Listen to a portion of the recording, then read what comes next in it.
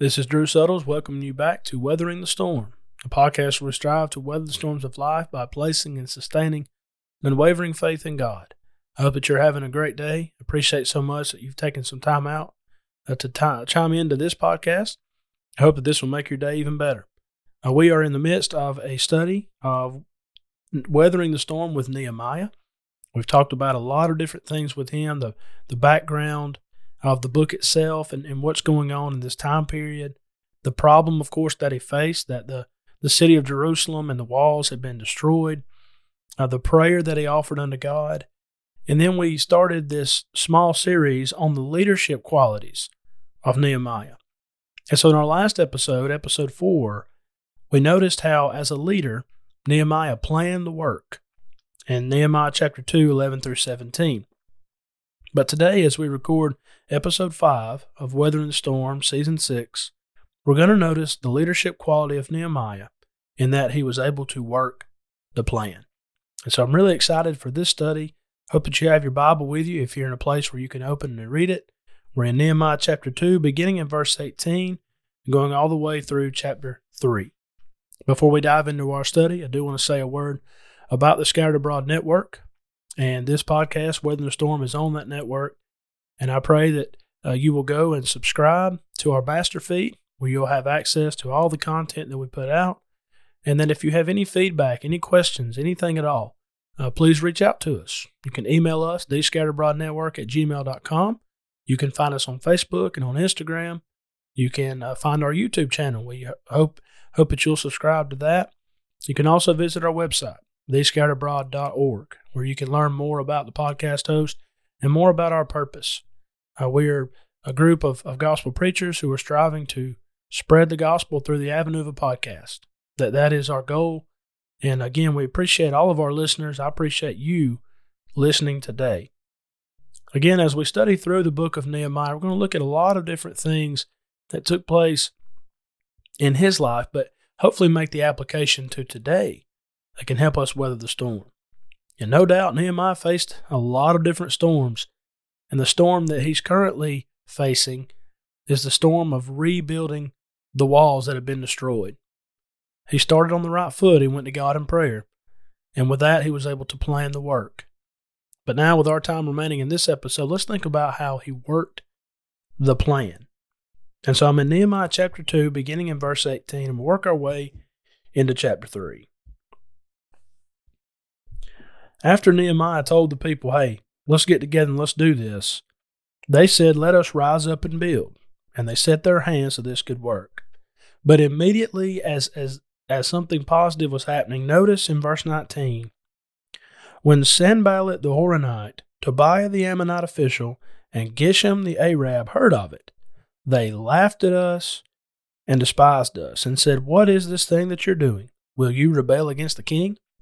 The first thing that jumps out to us is that anytime there's a good work, there's going to be opposition.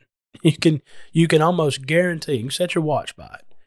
Anytime something positive is happening, there's going to be those who oppose it. There's going to be those who, for whatever reason, oppose the work, thinking, well, I could have done a better job. Remember Korah and the rebellion that he set forth with Moses? Hey, Moses, you're the leader, but I don't think you're doing a good job. I could do a better job. It's funny how that happens. People criticize leaders and think, well, I could do better. And yet it's easy to say that when you're not in their shoes. And that's kind of the vibe that you get from Sanballat and others, even going back to chapter 2. Now, we talked about that when we read through that text. In verse 10 of chapter 2, when Sanballat and Tobiah heard of it, they were deeply disturbed that a man had come to seek the well-being of the children of Israel. They didn't want that. It's as if the enemy said, hey, this is great. God's people and this army that in the past have been pretty strong, hey, they're at a weak point. This is good for the rest of us. And so again, as positive works happen and are being planned, there's always somebody somewhere who's going to oppose it. And no doubt Sanballat seems to be the leader here, with the others who laughed and despised Nehemiah and the others for what they're doing. But verse 20, Nehemiah answers them. He said, the God of heaven himself will prosper us. Don't you love that confidence? They said, what are you doing? Do you think you can do this? The God of heaven himself will prosper us. There's great confidence in that statement. And it says, therefore, we, his servants, will arise and build. In other words, this is of God. This is far greater and bigger than what you think it is. Because their mind is, and their mindset is, what is this thing you're doing? Will you rebel against the king? They're thinking, oh, you're going against the king by doing this. He said, listen, you talk about the king, the God of heaven is the one who's endorsing this. But then he says, you have no heritage or right or memorial in Jerusalem. In other words, why are you so worried about this? Nehemiah faces opposition. As soon as the plan is ready, he's ready to get to work, the people are ready, here comes opposition. Nehemiah handled this perfectly, didn't he? He said, listen, this is a work of God. God is with us. We, his servants, will arise and build. That's what we're going to do. So you can oppose us all you want to, but we're going to do the work of the Lord. Love that attitude of Nehemiah, no doubt. The people would have been encouraged by that. And that's what we have in chapter 3. Nehemiah chapter 3 is a chapter about teamwork. It's amazing, and I don't know who said this quote originally, but I love it. It's amazing what gets done when nobody cares who gets the credit. You know, when people are in it for themselves, and, well, is it going to put me in a tough spot? Then I'm not going to do it. When that's your mentality, nothing ever gets done. But what we have in chapter 3 is we have people of all different kind of backgrounds who are stepping up to lead. It starts with the high priest, Eliashib. We find that in chapter 3 and verse 1. He rose up with his brethren, the priests, and they built the sheep gate. They consecrated it, and they hung its doors. They built as far as the Tower of the 100 and consecrated it, then as far as the Tower of Hanel. And then in verse 2 it says, next to Eliashib, the men of Jericho built. So you see what is happening. Nehemiah starts this trend.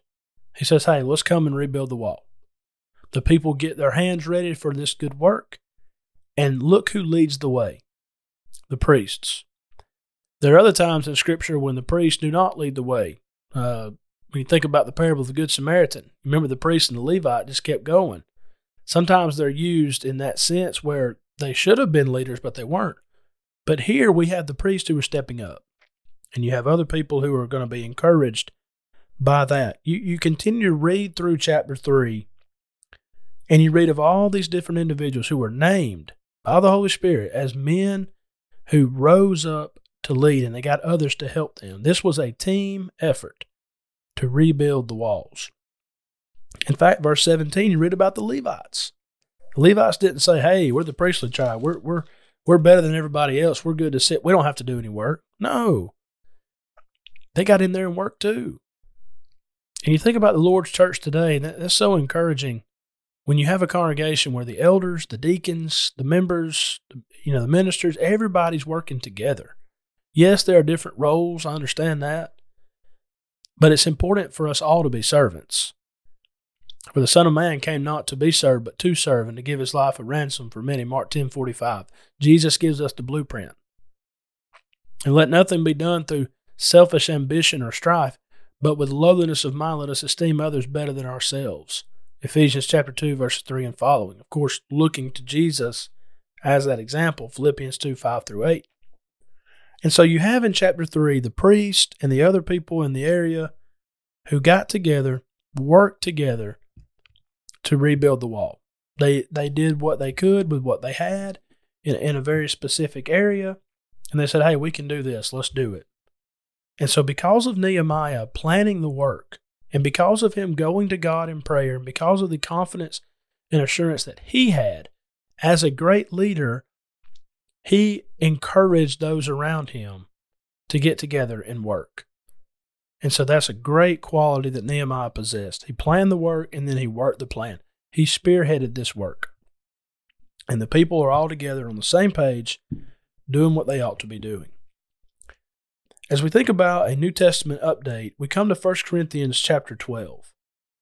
This is, of course, a chapter that precedes the love chapter, but Paul wants them to know that they had the spiritual gifts. They had all 9 of them, according to verses 4 through 11 Of course, he wants to point them to a more excellent way. That's the way of love in chapter 13. But thinking about the body of Christ and thinking about many members, how important it is for all the members, every member, to be involved. And so I want to read this in connection with Nehemiah chapter 3 and the idea of working the plan. God has given us the plan. He's given us the pattern for how we are to be as Christians. And notice what Paul says to the brethren in Corinth. It says, "For as the body is one and has many members, but all the members of that one body being many are one body, so also is Christ. For by one Spirit we were all baptized into one body. The Jews or Greeks, slaves or free, have all been made to drink into one Spirit. For in fact, the body is not one member, but many. If the foot should say, because I'm not a hand, I'm not of the body, is it therefore not of the body? If the ear should say, because I'm not an eye, I'm not of the body, is it therefore not of the body? If the whole body were an eye, where would be the hearing? If the whole body were hearing, where would be the smelling? But now God has set the members, each one of them, in the body, just as he pleased. And if they were all one member, where would the body be? But now, indeed, there are many members, yet one body. And the eye cannot say to the hand, I have no need of you, nor again the head of the feet, I have no need of you. No, much rather, those members of the body which seem to be weaker are necessary. And those members of the body which we think to be less honorable, on these we bestow greater honor. And our unpresentable parts have greater modesty. But our presentable parts have no need. But God composed the body, having given greater honor to that part which lacks it, that there should be no schism in the body, but that the members should have the same care for one another. And if one member suffers, all the members suffer with it. If one member is honored, all the members rejoice with it. Now you are the body of Christ, and members individually." I believe there's a great connection then with 1 Corinthians 12 and Nehemiah chapter 3. That the people realized, hey, we're all in this together. We're doing this for the good of Jerusalem. We're doing this to the glory of God. And so nobody, was worried about their image. Nobody's worried about who gets all the credit. We're just going to work together. We're going to see what needs to be done. We're going to put our heads together and our hands together and our hearts together, and we're going to work. So Nehemiah helped to work the plan by getting the people around him fired up and ready to do what God would have them to do. I'm somebody that really enjoys reading about leadership. I mentioned to you in a previous episode that, as a father, as a husband, as a head coach, leadership is something that's important in my life, and I know that I need to get better and do better. And so I'm always trying to read and come across things that can hopefully help me be a better leader. No doubt the study of Nehemiah is extremely helpful. But I purchased a book a few weeks back after listening to a podcast I listen to pretty regularly out of South Carolina. It's a Clemson Sports Radio. And every Tuesday, there's an interview with a sports psychologist by the name of Milt Louder up in South Carolina. And he goes to teams and high school teams, college teams, whatever the case may be, and he talks to them about the mental side of sports. And a few weeks back, they had a segment in which they referenced some material from a book written by Pat Riley. Pat Riley, of course, is one of the great basketball minds as a coach and a leader. And he has a book entitled The Winner Within.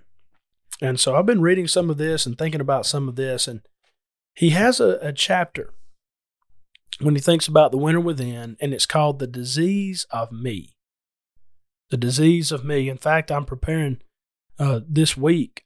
I'm recording this here at the end of May, and so the first sermon in June, I'm going to preach the sermon with that title, The Disease of Me, and look at the danger and the damage it can have when it's all about you. Selfishness is the universal sin, and people thinking, hey, this is me. I don't care about everybody else. That's extremely dangerous. And so Pat Riley talks about that with a team. You can have a great team with great players, but if you have the disease of me, he said it leads to the loss of us. of the defeat of us. And so he gives at the end of the chapter 7 danger signals of the disease of me. I want to share these with you. I want us to notice how none of this is evident in Nehemiah chapter 3, that they did the exact opposite. And I think that can help us. When we face a storm of, there's work to be done, but, we have those who just are apathetic. They don't want to do anything. And maybe we fall into the same trap. Hopefully this is something that can help us. So 7 danger signals of the disease of me. Number 1, inexperience in dealing with sudden success. You can think about those in Nehemiah chapter 3 who started to build the wall and said, hey, look over there to the right. Look over there to the left. Look, that gate's up. This gate's up. Could have said, hey, it's all about me. I've done my job. Let me get out of here. But that's not what happened. You have other people who are right there with them, and they keep working. They keep doing what they need to be doing.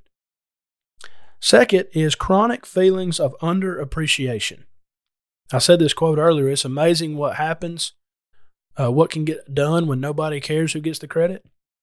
But sometimes for some people, if they don't have the appreciation vocalized, they won't work as hard. I know as a preacher of the gospel, this is a work that I'm not doing it for the appreciation aspect of it. I'm extremely grateful for all the encouragement I receive, especially here at Quitman. It is an incredible encouragement to me to hear the members. But, there are things that you do you're just not appreciated for. I think about teachers.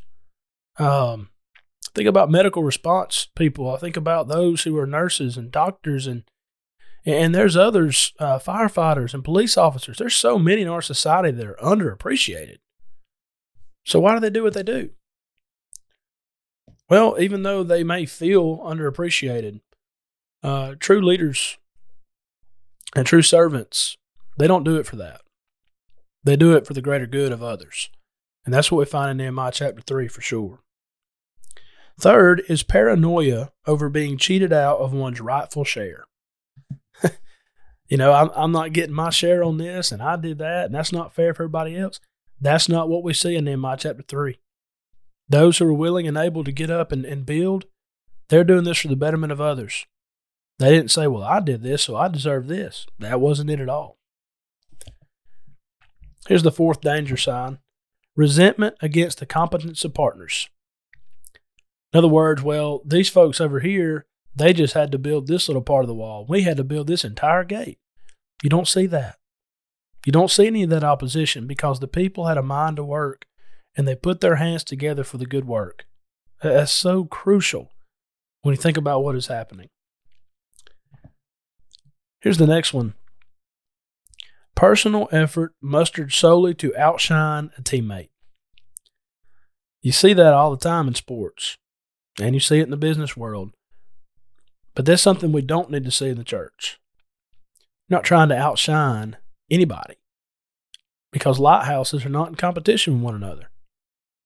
A lighthouse has one main objective. I'm going to shine the light so people know where to come for safety. That's the idea. We're reflecting the light of Jesus. It's not my light. It's his light.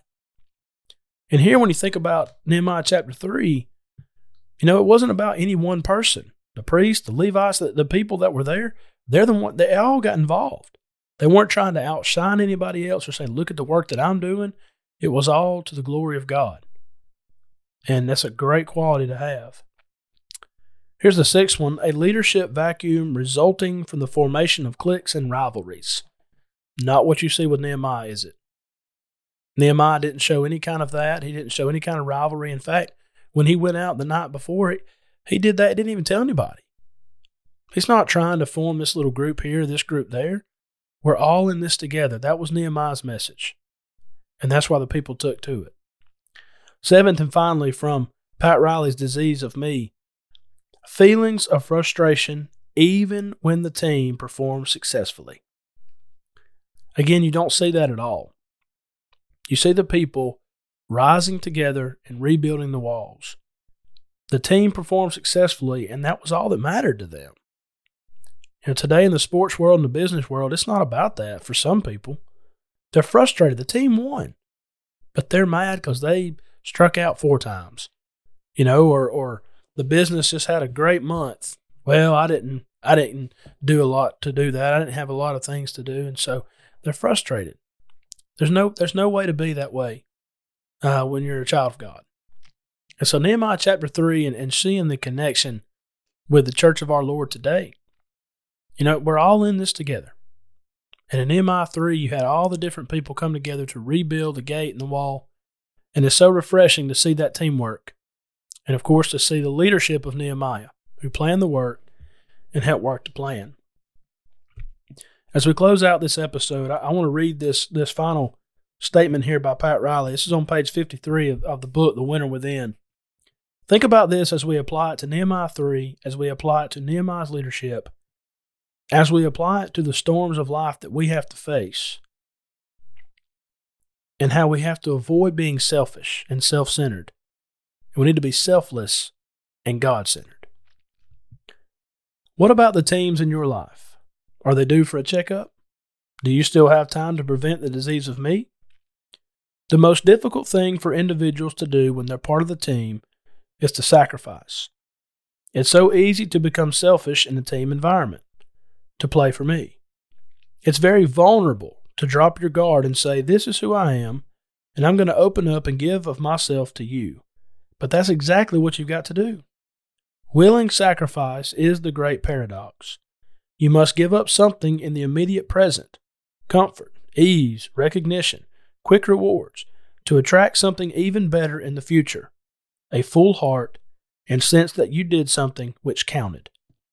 Without that sacrifice, you'll never know your team's potential or your own.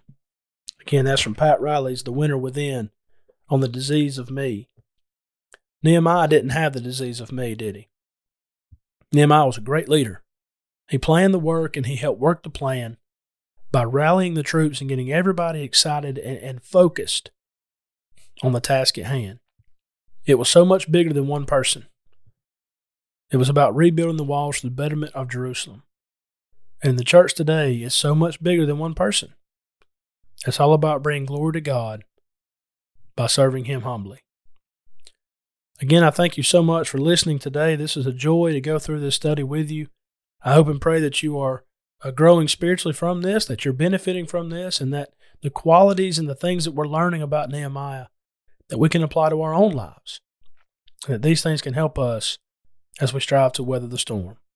Thank you so much for listening. May God bless you. Thank you so much for listening to this episode on the Scattered Abroad Network. We are grateful for your continued support as well as your continued prayers. If you would like to find out more about our network, please visit our website at scatteredabroad.org. We look forward to studying with you again soon.